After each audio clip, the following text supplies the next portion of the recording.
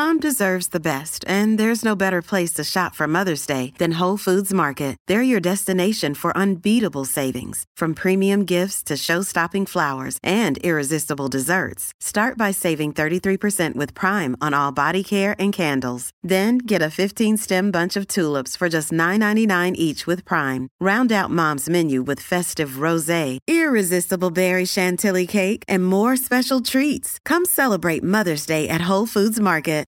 You know, I have to say that all the body changes did hit me that first time I looked in the mirror after having a baby. Do you remember that, looking at yourself in the mirror naked? Girl, I completely relate. That was exactly me, both with carrying triplets and delivering 3 babies at one time, and then now having a vaginal birth with Cambria. Both times staring at myself in the mirror naked, thinking, who is this person?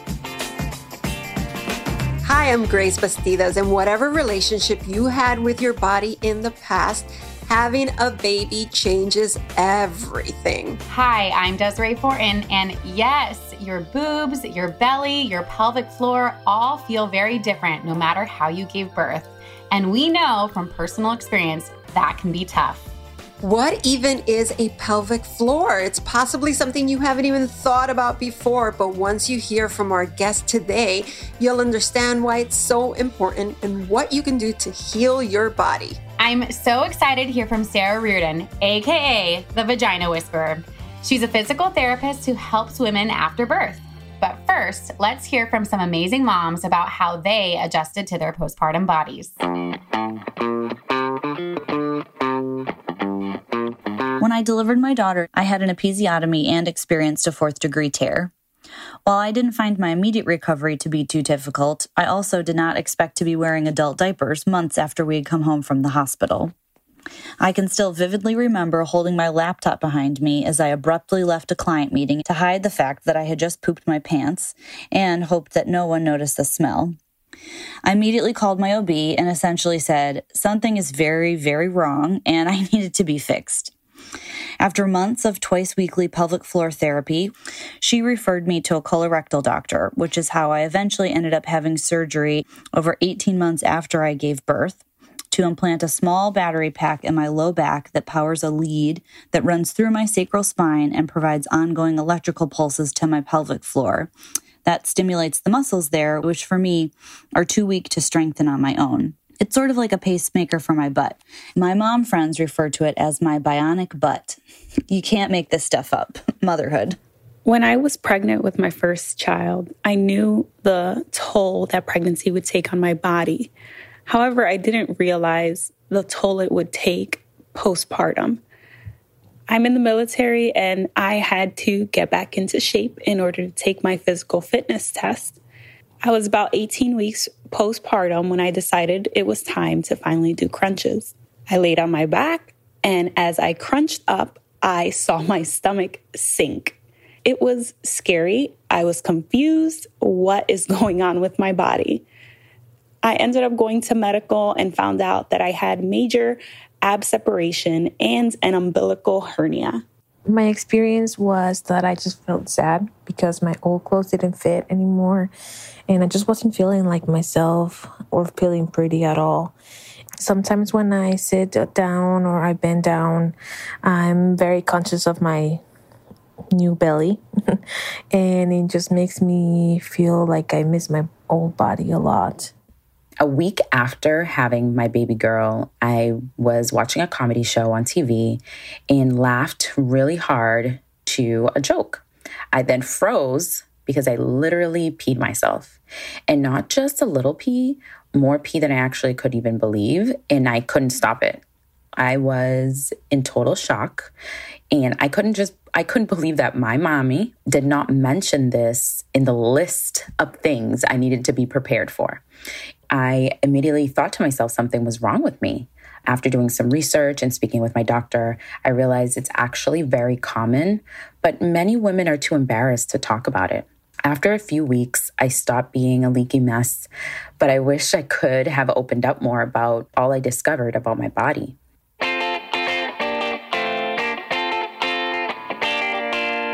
All right, now it's time to meet today's guest, Sarah Reardon. She helps women get in tune with their postpartum bodies. Hi, Sarah. Thanks for joining us today on That New Mom Life. I have a very important question to ask you. The Vagina Whisperer. How did you earn that nickname? I wish I could take credit for it. However, I went to undergraduate and then graduate school in physical therapy and jumped right into doing pelvic floor physical therapy. And all of my friends from college, when we would get together over summers, they would just kind of jokingly refer to me as the Vagina Whisperer once I started doing pelvic floor therapy. So they are really to credit for the name. I love that it was your college buddies. What is our pelvic floor and what happens to it during a vaginal birth? So your pelvic floor is really a basket of muscles and tissues and nerves that sit at the base of your pelvis. So we're likely all familiar with what a pelvis looks like, the bony skeleton of the pubic bone in the front and the tailbone in the back and kind of your hip bones on the side. And at the very base of that is a basket of muscles, which are referred to as your pelvic floor muscles. And they support your pelvic organs like your bladder, which holds urine, your rectum, which holds poop, and your uterus, which holds a growing baby during pregnancy. So this hammock of muscles gets lengthened and stretched out over the course of pregnancy as baby grows. And then in a vaginal birth, these muscles kind of have to soften and relax and get out of the way in order for baby to come down the birth canal. Do C-sections have an impact on our pelvic floor? Absolutely. So, all women who are going to give birth, whether it's vaginal or cesarean, their muscles are affected during pregnancy itself. So there are so many changes hormonally and physically that occur during the pregnancy. So regardless of the birth method, you'll have changes to your pelvic floor. But even during a cesarean birth, typically the abdominal wall, the fascial tissues will be cut during the operation, the surgery, and those tissues are connected with your pelvic floor. So often after a cesarean birth, we see women who have painful intercourse, who have pelvic floor muscle tension, that even without a vaginal birth, they still have changes from the cesarean section. Okay, so you mentioned painful intercourse. What are some other signs that something is wrong with our pelvic floor? So if you start experiencing urinary leakage or difficulty emptying your bladder, if you are experiencing a difficult time holding in gas or straining during bowel movements and constipation. But particularly with intercourse, if you're experiencing painful intercourse with either initial insertion or deeper insertion, if you're experiencing pain after intercourse or even difficulty achieving an orgasm, all of those are signs that your muscles could be affected, where you would want to get an assessment from your physician, midwife, and or a pelvic floor physical therapist. How common are complications? Does this happen to most women? It varies, but we do know that there's a large percentage of women who experience urinary leakage, and this will only increase with aging if it goes unaddressed. 1 in 4 women will experience painful intercourse or pelvic pain at some point in their lifetime, whether they've given birth or not. So, that's a large percentage of people, and these are just reported statistics. So this is such an intimate part of our body, one that we don't often talk about. And so I think that there are likely a lot of people who are experiencing these issues, and we're just not talking about them. All right, you brought up a really great point that most women don't want to talk about it. Why is that? And why do we need to talk about it? So, you're asking the Vagina Whisperer, so I think it's, this should be dinner table conversation as it is in my home. But, we don't talk about these issues when we're young women or if we have young daughters. No fault of my mother's, but when I started my menstrual cycle at the early age of 10, she gave me a book and a box of tampons and was like, let me know if you have questions. And that was it. And then even during sexual health education in high school, we talk about how babies are made and options for birth control, but we don't even talk about the anatomy and what's going on down there, when we know even in high school there are female athletes that can have urinary leakage. And so I think it just kind of compounds over time that when we don't talk about these issues, it almost makes it seem like we shouldn't, or if there's something to be embarrassed about. And just the fact of the matter is they're intimate parts of our lives. It's embarrassing sometimes to pee your pants or to, not be able to hold in gas. And it affects intimate parts of our lives if we can't have, sexual intercourse with our partner. So, I think it's important to talk about them so that people know they're not alone. And then I think if we start to talk about them, people know where to get help as well. You also mentioned urinary leakage, which gets worse as we age, unfortunately. So is that something we just have to accept after having a baby? No, it's not. So there are studies that show that if you start pelvic floor physical therapy and retraining your pelvic floor after birth, that you're less likely to experience urinary incontinence after having babies. The reason it changes and kind of increases over time is because our estrogen levels in our body decrease when we near menopause, and lower estrogen levels can cause some pelvic floor muscle weakness and tissue thinning. But no, I mean, I refuse to believe that diapers is part of my destiny. I think that there is so much that we can do and really empower women to, have resources to take control of this part of their body and know what options are out there for them. So, leakage is not something we just have to learn to deal with, although that's been the messaging for a long time for moms. I am right there with you. So tell us, what is pelvic floor physical therapy? So when we think of physical therapists, we think of PTs who work with muscles and injuries and, sports maybe. But a pelvic floor physical therapist really works with muscles in the pelvic region of your body. So just as I mentioned earlier, that basket of muscles, if those muscles are weak and not supporting your organs or not keeping in pee and poop appropriately, if they're tense and they're causing pain or painful intercourse or constipation, or if they are incoordinated and they're not turning on or turning off when we need them to, typically that will lead to some problems where a pelvic floor physical therapist can look at the outside muscles of the abdominals and the buttocks and low back, and then also do an intravaginal or intrarectal assessment to, determine if those pelvic floor muscles need some, physical therapy, whether it's strengthening or relaxation. I think the tricky part is we've all read about Kegels, but if you have tension, Kegels are the wrong exercise for you. And most women don't even know how to do a Kegel properly. So there's just so much more to it than just doing Kegels. Oh, I'm so glad you said that, because Kegels are sort of touted as the cure-all. Right. And they're not. It's kind of like saying if you have back pain, just do crunches. And we know that that's not the case. I think especially in today's day and age, a lot of people have tension in their bodies, whether it's in their neck and shoulders that's causing headaches, or if it's in their pelvic floor muscles that, they have tension and that's impairing their ability to have, enjoyable intercourse, or they can't contract their muscles well to prevent leakage or something like that. So I actually see a lot of women with tension, and Kegels would be the opposite of what they need to be doing. So how soon can we start physical therapy for our pelvic floor, and is it ever too late to start? It's never too late. Recently I was in my clinic and I had a young woman who was, in her mid-20s, leave my office for some pelvic floor issues. And then I had another woman walk in after her who was in her 70s coming in for pelvic floor issues. So it was just such a beautiful moment where I thought, wow, all seasons of life we can help women, because we all have pelvic floors and you can experience issues whether even you've had babies or not. But I focus a lot on pregnancy and postpartum because I think that we just go through such a huge transformation physically, and there's just such little follow-up care. So I usually recommend, if we're able to see someone during pregnancy, that's ideal. If not, then I love having a checkup at about 6 weeks postpartum. Usually they check in with their midwife or obstetrician, and then they come in to see us to check their abdominals and pelvic floor after they return to sex or exercise. But even years later, decades later, it is absolutely recommended to come in for pelvic floor therapy if you see changes or if you start experiencing symptoms, or just even want to know, hey, are things working down there the way they should be?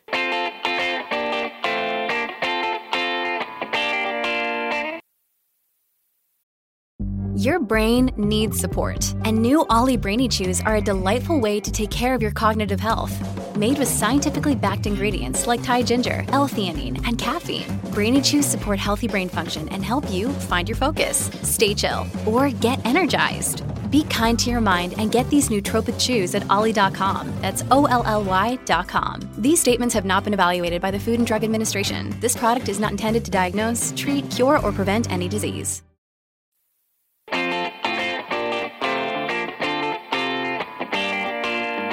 All right, Sarah, what can moms do to strengthen their pelvic floor at home? So, some of the things I just actually recommend to start with is just learning how these muscles work. So, learning to contract those muscles before coughing or sneezing or when picking up your baby, learning how to relax these muscles during bowel movement so you don't have to strain, and avoid pushing when you pee. When you pee, you really should just relax your muscles. You don't have to push. I used to be a chronic power peer. I, strained to push the pee out because we're all in a rush and we're hurrying and doing 1,000 things. So just teaching the basics of, how to relax and then how to contract. And then if you do have weakness, then you can do, Kegel exercises. There are a lot of physical therapists, including myself and other members of my team, who do online sessions. So if someone can't come into pelvic floor therapy in person, we can coach them through how do you check to, make sure you're doing a Kegel properly, and, what other exercises can you be doing besides Kegels, and kind of really incorporate them into your day-to-day. So it's not just doing Kegels, but it's bringing that into, picking up your baby and carrying your stroller and lifting groceries and all the things we do all day. I think I may have had a revelation. I think I'm a power peer. You are not alone, Grace. You are not alone. So I was too. But again, this is kind of the 101 of pelvic floor health that we're just never really taught, to just sit and chill when you're peeing. Or if you need to poop, I always recommend putting a little stool under your feet to help relax your pelvic floor muscles, and then not holding your breath when you are, pushing to poop. And just little things that I even teach my little kids, just so that they kind of know what the normal is, because we don't even know what normal is if we're never taught. And for so many moms, that's the only time we're alone on the toilet. So sit and chill. I'm taking that with me, Sarah. What about tears and cuts? How can we help those heal? To start, most women actually who give birth vaginally and are first-time moms will experience some sort of perineal tear during childbirth. So it can range from something as small as a paper cut to a more significant tear that goes from the vaginal opening to the anal opening. And that's really a small percentage of women who have a more significant tear. The first thing I really recommend is healing. So again, don't rush back too soon. I think after my first birth, I was trying to run at 2 weeks, and, I was holding my baby and loading laundry and cooking lunch. And I just really should have given myself more time to heal. And that initial recovery phase is so important. We see moms and we teach them how to do perineal massage after birth. So we hear a lot about perineal massage for going into childbirth, but not about really massaging that scar tissue afterwards and getting it to soften and relax so that intercourse or tampon insertion or pelvic exams are less painful. Seeing as we're moving, all over the body, let's talk about bellies. What is abdominal separation? I'm going to try to say this, diastasis recti. Did I say it right? Yeah. So there's, it's tomato, but I say diastasis recti. Some people say diastasis recti. So diastasis recti is really a separation of the midline of the abdominal. So we are familiar with those six-pack muscles that we have in the front. I've never seen mine, but I hear that they're there. But those six-pack muscles stretch and lengthen over the course of pregnancy, which, of course, your abdominal muscles are expanding to support the baby. Now, in the midline, there's a little line of tissue that can get really stretched out and thin. And as that happens, that's what's considered a diastasis recti, is kind of a wider, deeper separation of that midline that occurs during pregnancy and can persist postpartum. Now, not everybody gets it, but a lot of women will. And it's really about pressure management. So it's more common in moms of multiples. It's more common if you are breastfeeding for a long time postpartum and then you get pregnant again. Those tissues don't always have time to kind of recover and heal quickly. And also if you're a strainer with heavy weightlifting or chronic constipation, those things can contribute to it. So it kind of looks like a little football in the midline of your belly, and you can see it when you do a little crunch. So, and again, that can happen postpartum as well. And moms often feel like, I look still pregnant even though I'm not pregnant anymore. What can we do about that? And does that go along with pelvic floor complications? There's a lot of research to show that a lot of women who do have diastasis recti will also experience pelvic floor dysfunction. And it's not like if you have one, it's going to lead to the other. But, again, if we think about the core is really your abdominal muscles in the front, your low back in the back, your pelvic floor at the bottom, and your diaphragm, which is your breathing muscle at the top. So it's kind of like a Coke can. And if the front of that Coke can or the front of the core is impaired, then it's going to affect the whole system, which includes the pelvic floor. And this is kind of a nerdy technical term, but it's really what we call about pressure management. So pressure management is learning how to kind of manage the pressure on the inside of that Coke can so that your muscles don't get too far distended in the front or too far weak at the bottom of the pelvic floor. So they definitely go together. And, during pregnancy, we teach moms some simple tips about how to get out of bed without using their abdominals and kind of rolling to the side, or how to get out of a chair using their arms instead of using their abdominals, how to pick up their babies without holding their breath and straining, and then also how to modify exercise so that they're not doing all of these things to their abdominals and core that could potentially be leading to that. So we're going to talk about sex on a later episode, but seeing that I have the vagina whisperer here, from a physical point of view, when is it safe to have sex again after birth? So you're going to hear a lot, and what's recommended is 6 weeks, which I find to be a totally arbitrary number. I'm not sure historically how that happened, but I would say that most people see their physicians around the 6-week mark, and then they're given the thumbs up to go back to sex or intercourse. If you've had a perineal tear and episiotomy, you may not be fully healed, and the tissue can be very tender, so you may want to wait longer. If you're breastfeeding or nursing or lactating, you may have some vaginal dryness due to low estrogen levels. So you want to be really mindful about using a water-soluble lubricant and just, kind of making sure those tissues aren't too tender or that they're fully healed. But for me, even just physically, I was like, don't even think about it for 3 months. I was like exhausted. We were sleeping in separate bedrooms after our second kid for the first 3 months. It was just total survival mode. And that was the last thing I was thinking about. And so I also think it's okay to, give ourselves a little bit of grace that, hey, this is going to be there eventually. But if I need more time to heal physically, emotionally, that's okay. So most people end up trying between the 6 to 12 week mark. But if it is painful, I recommend checking with a pelvic floor PT. So it should never be painful.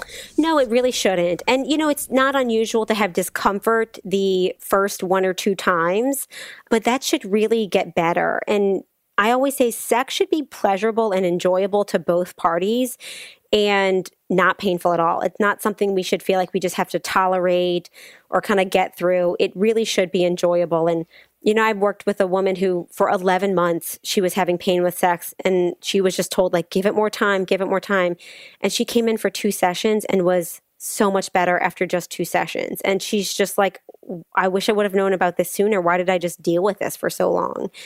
So I don't think it should ever be painful.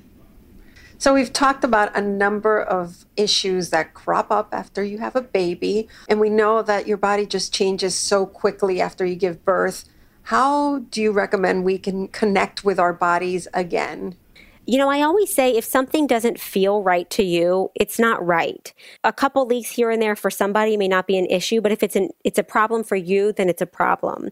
So I think first of just thinking about, are you experiencing changes after birth that are different than what you were experiencing prior to birth? Are you having pain, urinary leakage, pooping problems or hemorrhoids, painful sex? All of those are should make you pause and think like, hey, this doesn't feel normal to me. This doesn't feel right. I want to just go ahead and get it checked out. So I think that's step one. And, exactly what we're doing here, I think just starting to talk about it, starting to bring some awareness of, hey, you can have these issues. Not everyone will, but if you do, there are resources out there for you. And don't be embarrassed because you're not the only one. You're not the only one. And, that's really what sparked the Instagram account, The Vagina Whisperer, is that I would see, mom after mom in my clinic, and they would feel so isolated, or they would ask like, am I the only one who's experiencing this? And I'm thinking, oh my gosh, I see 30 to 40 patients a week who have this problem. So it's really, I think, just letting people know that they're not alone, and that, even though we know a lot of issues are common, that there can still be treatment to help with them. But definitely you're not alone. Sarah, that was super helpful. So much great advice. Thanks for chatting with us today. Thank you for having me.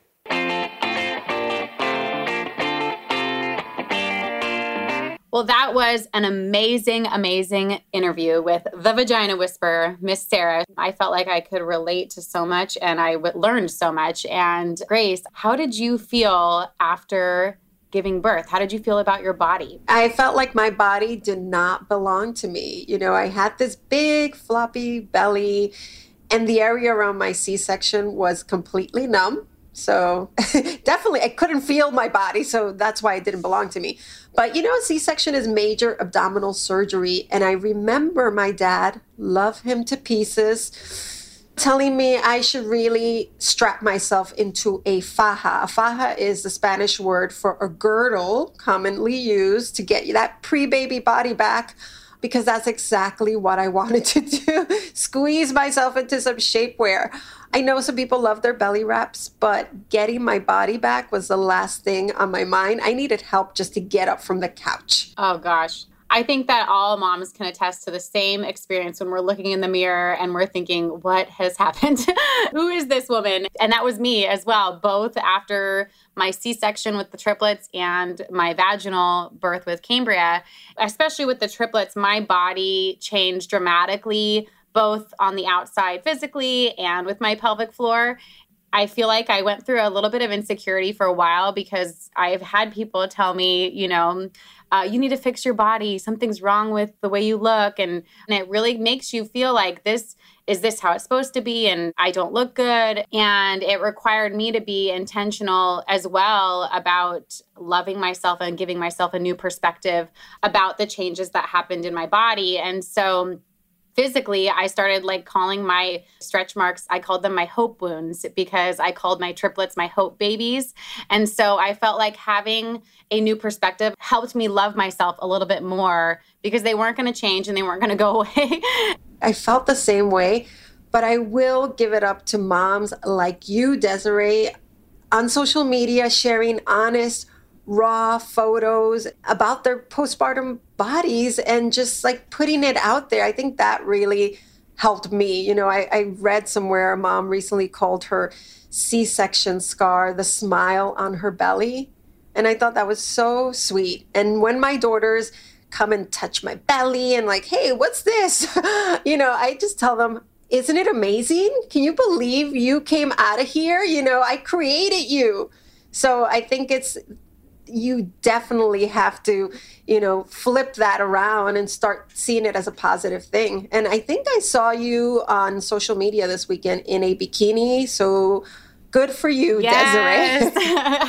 I was actually really proud of myself because it was the first time that I was stepping out in my postpartum body with all my, you know, my saggy skin and all. And I was like, I'm going to rock this. This is my time. Wear the suit, mamas. Wear the suit. Get the suit on and go out and wear it and just make those memories with your kids, because that's what it's all about. And I feel like it does birth a little bit of confidence in you, you know?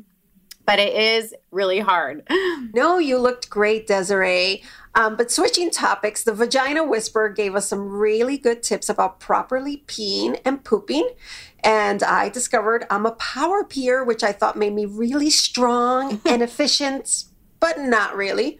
And we talked so much about the pelvic floor, which I have to admit I did not know existed until I gave birth. I knew something was wrong when I would cross my legs before sneezing or even coughing. And for so long, I just thought, it's just a little pee. What is a little pee in the big scheme? But it's a big deal and it affects so many women. And I think we can all agree, and we can all say this together, diapers are not my destiny, right? They are not. They are not. Many of us just think this is normal. Let's just be okay with this. And, you know, and it's not normal. And it's not okay. Let's keep being honest about it, because the more women talk about it, the more we'll feel empowered to go get the help we need. Absolutely.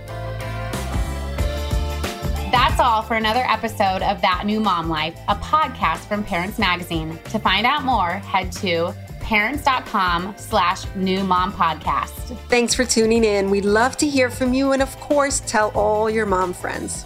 Thanks so much to Sarah Reardon, the Vagina Whisperer, for talking to us, to all the moms who shared their stories, and to our production team, Pod People, Rachel King, Matt Sabb, and Sam Walker.